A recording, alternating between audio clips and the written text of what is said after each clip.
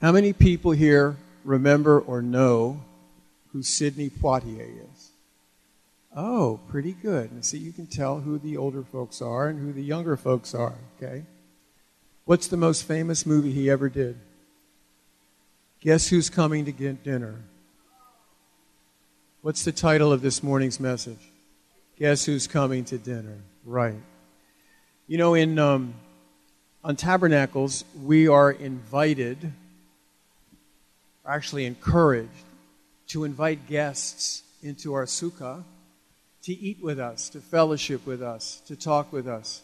These guests are called ushpizin. Can you say that? Ushpizin.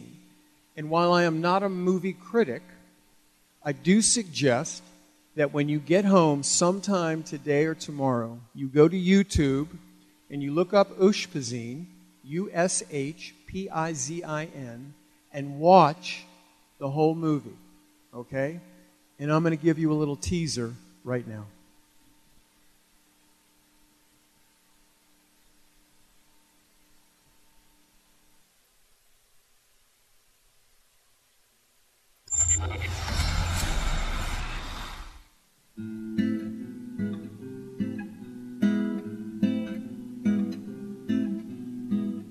They were out of luck,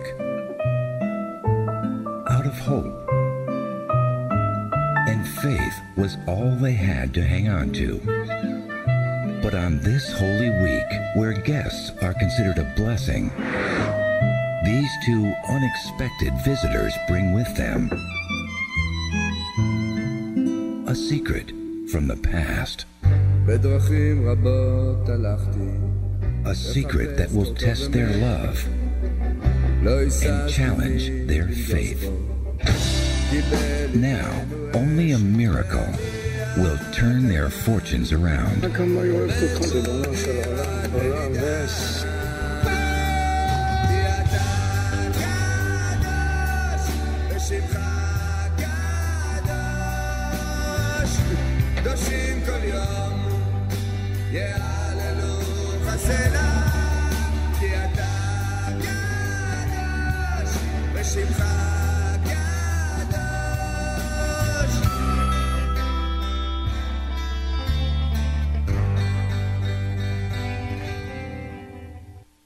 So you need to go. You really need to go and watch that movie. An interesting story, and I'll get to the message sometime, maybe tonight or tomorrow morning. But the lead role in that movie is a native Israeli.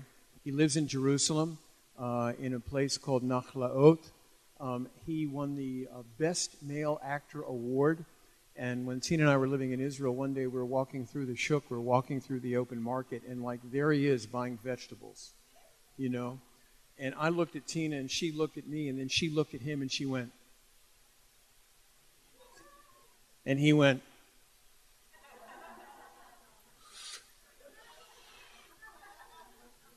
So I went to shake his hand, and he shook my hand. I said, I enjoyed the movie. It's nice to meet you. And Tina went to shake his hand.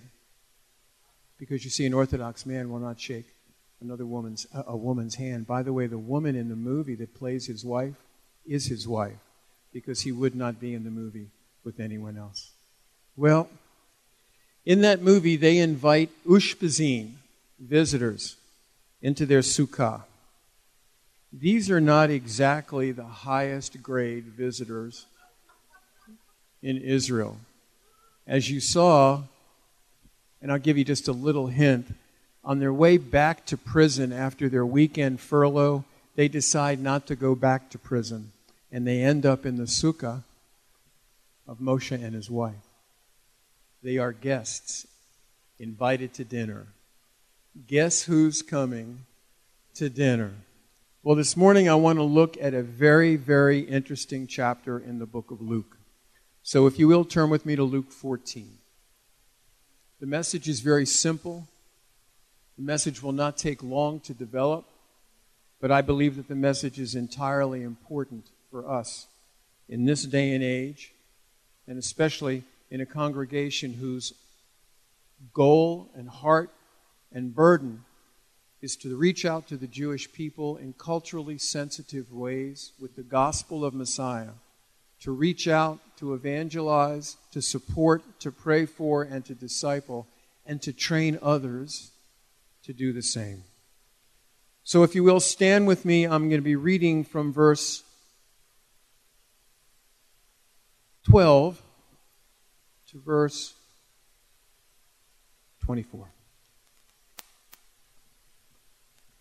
Then he also said to him who invited him, "When you give a dinner or a supper, do not ask your friends, your brothers, your relatives, nor rich neighbors, lest they also invite you back and you be repaid.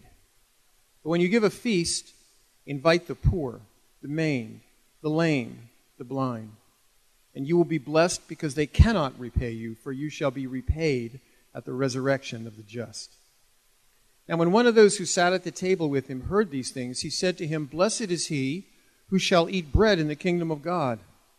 Then he said to him, "A certain man gave a great supper and invited many, and sent his servant at supper time to say to those who were invited, 'Come, for all things are now ready.' But they all with one accord began to make excuses. The first said to him, 'I've just bought a piece of ground. I've got to go and see it. I ask you to have me excused.' Another said, 'I've bought 5 yoke of oxen and I'm going to test them. I ask you to have me excused.' Still another said, 'I have a married wife and therefore I cannot come.' So that servant came and reported these things to the master. Then the master of the house, being angry, said to his servant, 'Go out quickly into the streets and lanes of the city and bring in here the poor and the maimed and the lame and the blind.' And the servant said, 'Master, it is done as you commanded, and still there's room.' Then the master said to the servant, 'Go out into the highways and hedges and compel them to come, that my house may be filled. For I say to you that none of those men who were invited shall taste my supper.'" Amen. You may be seated.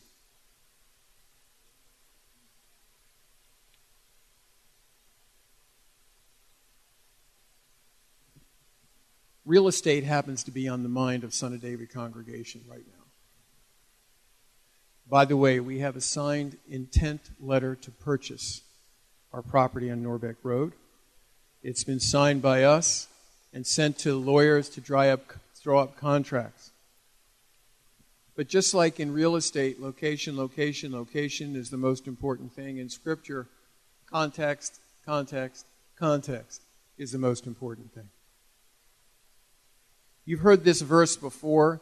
You've heard it over and over again. It's as true today as it ever was or ever will be. Luke 14, verse 11. "Whoever exalts himself will be humbled, and he who humbles himself will be exalted." And we think that the entire chapter of Luke 14 is about humility. It's not. That's a subset of chapter 14. And in order to see the big story and the big picture, you've got to go all the way back to verse 1. What happens is that one of the rulers of the Pharisees, right, he invites Yeshua to break bread with him on the Sabbath. And it says, verse 1, they watched him, Yeshua, closely. So who's been invited to dinner? The Pharisees, and some more Pharisees, and a couple more Pharisees, and Yeshua. And what are they doing?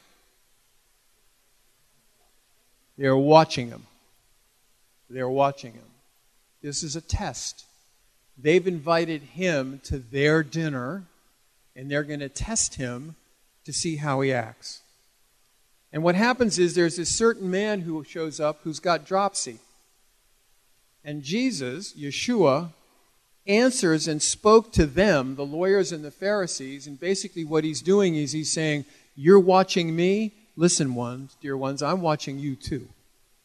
He says, "Is it lawful to heal on the Sabbath?" They kept silent. They didn't answer. And so he takes and he heals the man with dropsy, and then he answers them and he says this, "Which of you, having a donkey or an ox that has fallen into a pit, will not immediately pull him out on the Sabbath day?" And they could not answer him regarding these things. The next word is so, not S-E-W, S-O. So, he told him a parable. You see, the story here is They've invited all the rich and famous. He heals the poor and broken.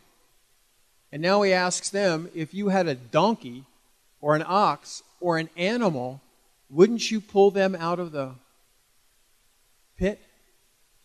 In other words, saying, I've just pulled a human being out.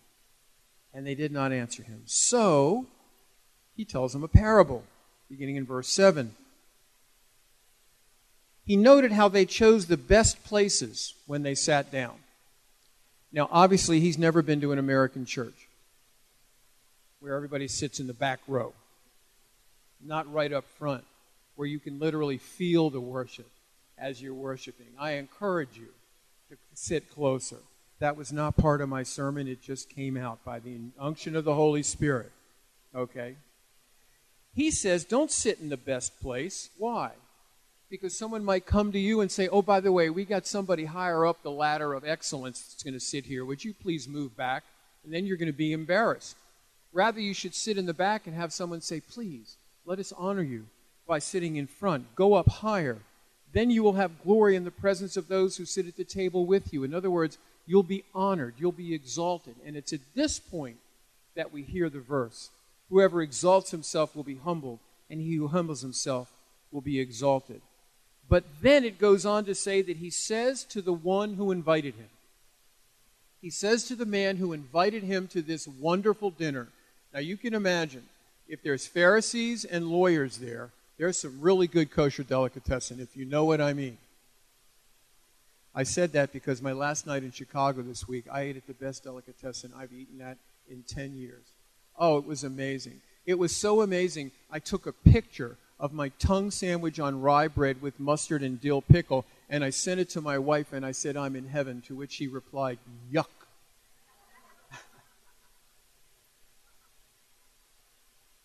He says, when you give a dinner or a supper, don't ask your friends, your brothers, or your relatives, or your rich neighbors, so that they invite you back and you'll be repaid.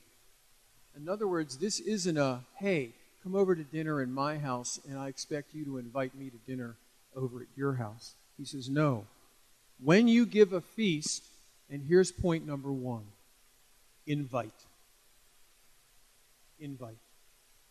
When you give a feast,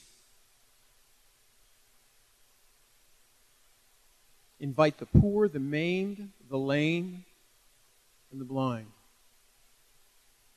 Invite those who need it the most. Invite those who are the downcasts of society.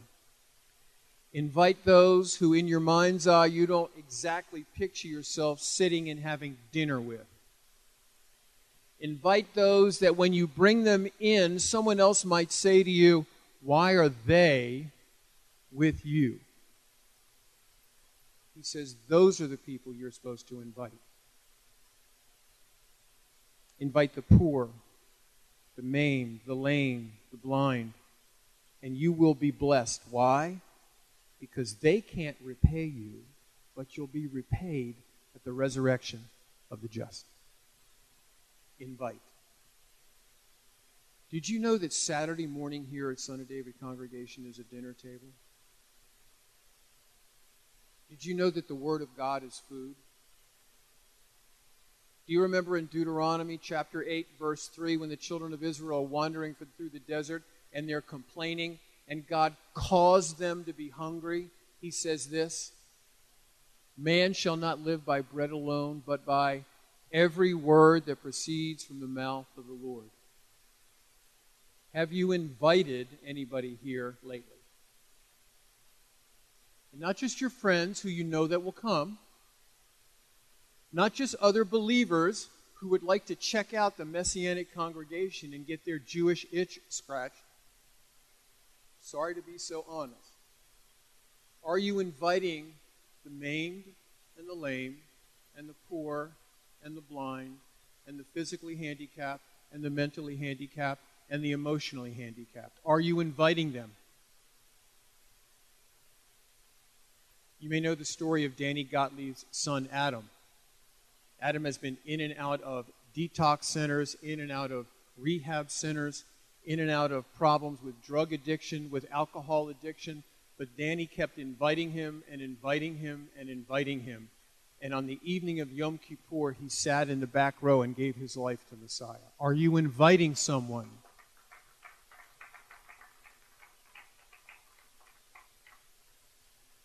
We talk a lot about evangelism. It's wonderful to go out in the streets and talk to people. We do it every month that there's a fifth Shabbat. There's nothing wrong with that. It's wonderful to do Facebook ads. It's wonderful to put YouTube videos up. But you know the best way to bring people into the kingdom of God is invite them. Invite them. That's point number one. Verse 15, when one of those who sat at the table with him heard these things, he said to him, "Blessed is he who shall eat bread in the kingdom of God." Now, we eat bread here every morning in the kingdom of God, but you know what? This verse and the verses follow just may be pointing to that great marriage supper of the Lamb that is there in the future in heaven with the Lord God and the Son and the Spirit and all those who believe. That is a great feast indeed, and one to look forward to. Yeshua said to him, here's another parable. A certain man gave a great supper and invited many.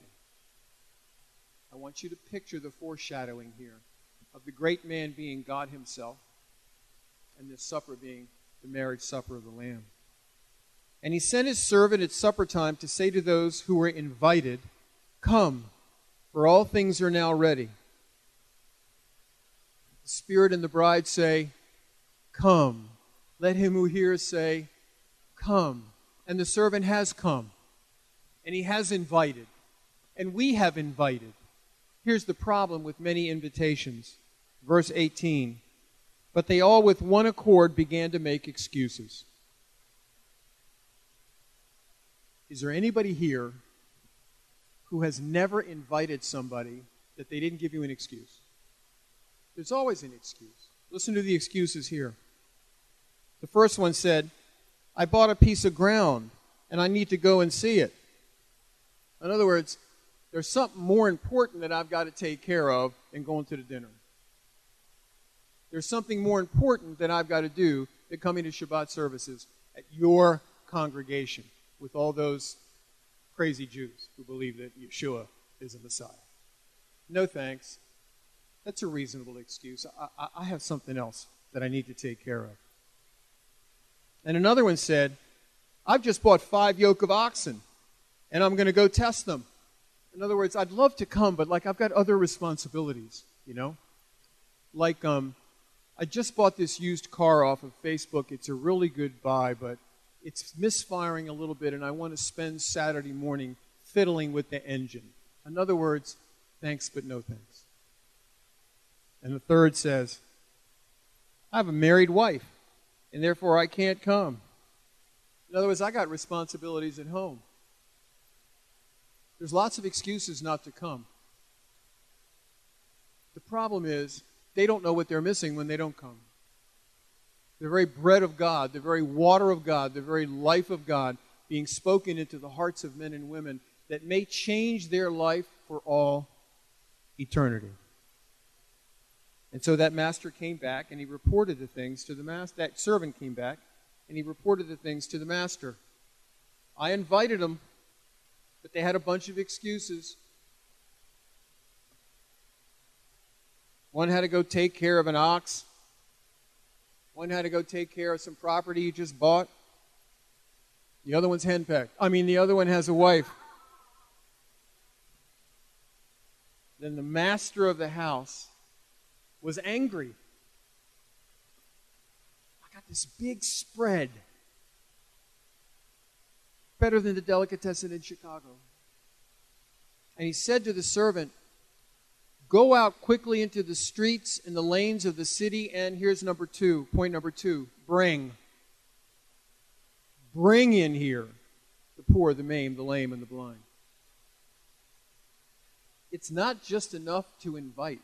When you invite, you get lots of excuses. Sometimes you've got to say, "You know what?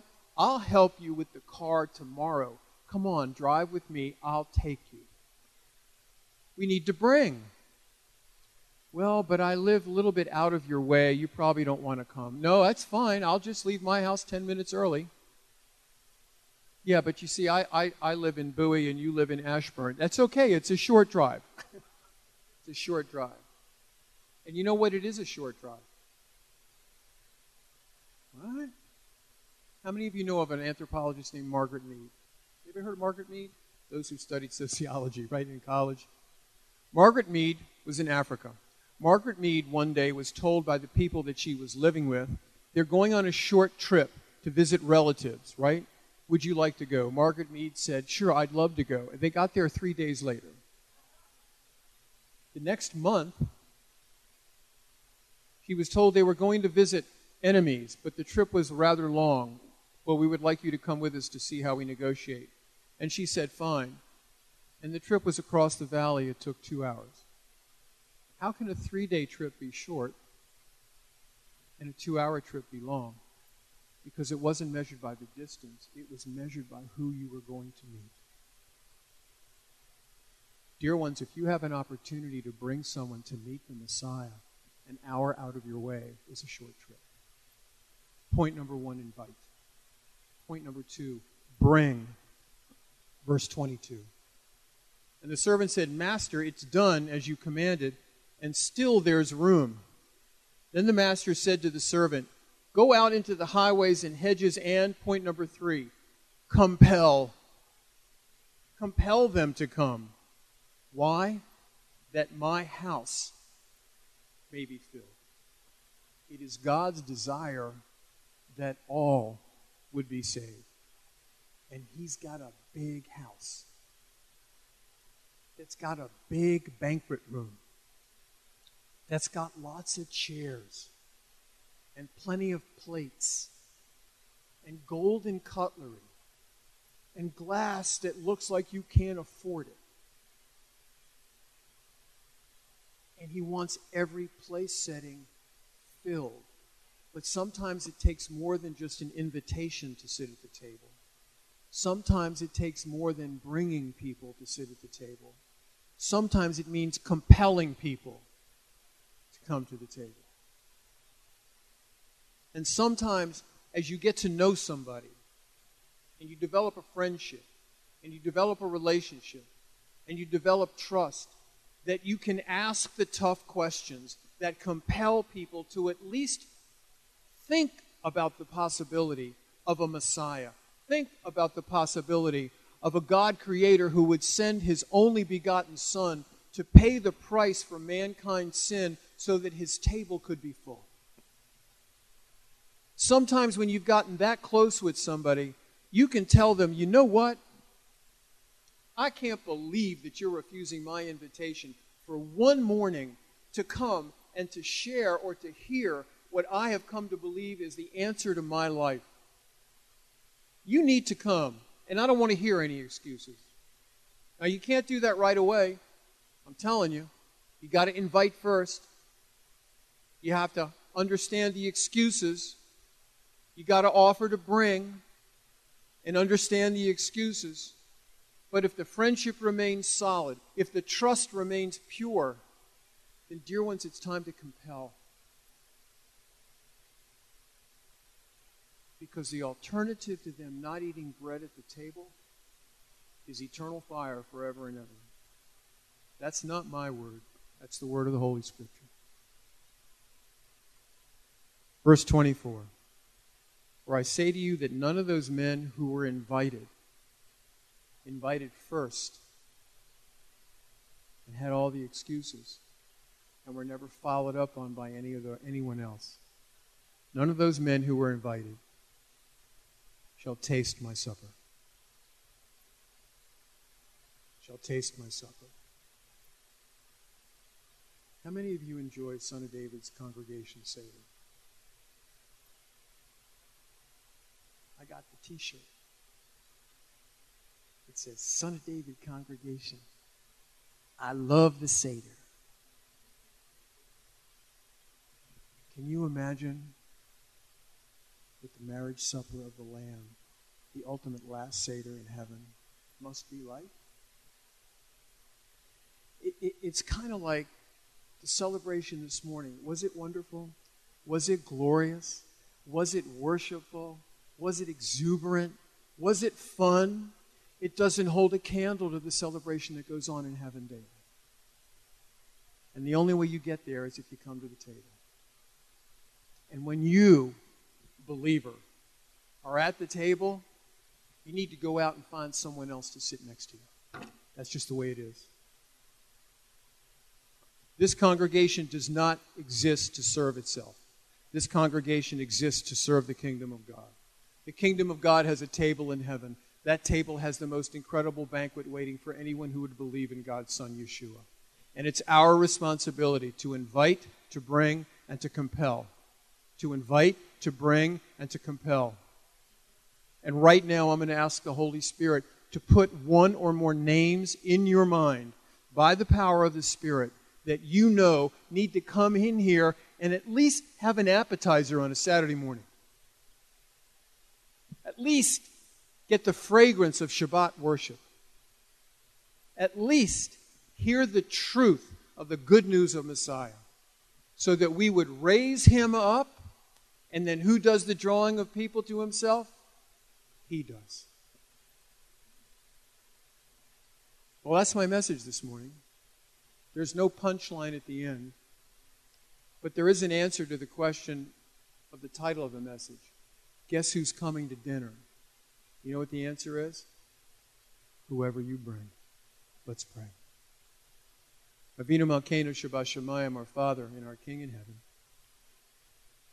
We give you thanks for this feast, Sukkot. We give you thanks for all the blessings and the harvest that's come in, both people and fruit and bread and everything else this past spring and summer. And we do ask you for the rain of your Holy Spirit in our lives, just like we ask you for the rain on the land to produce the crops, more food, but more people who will be invited to your table.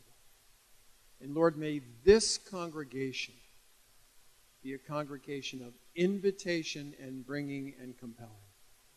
May more and more people come to know you as Messiah because of the burden in our hearts.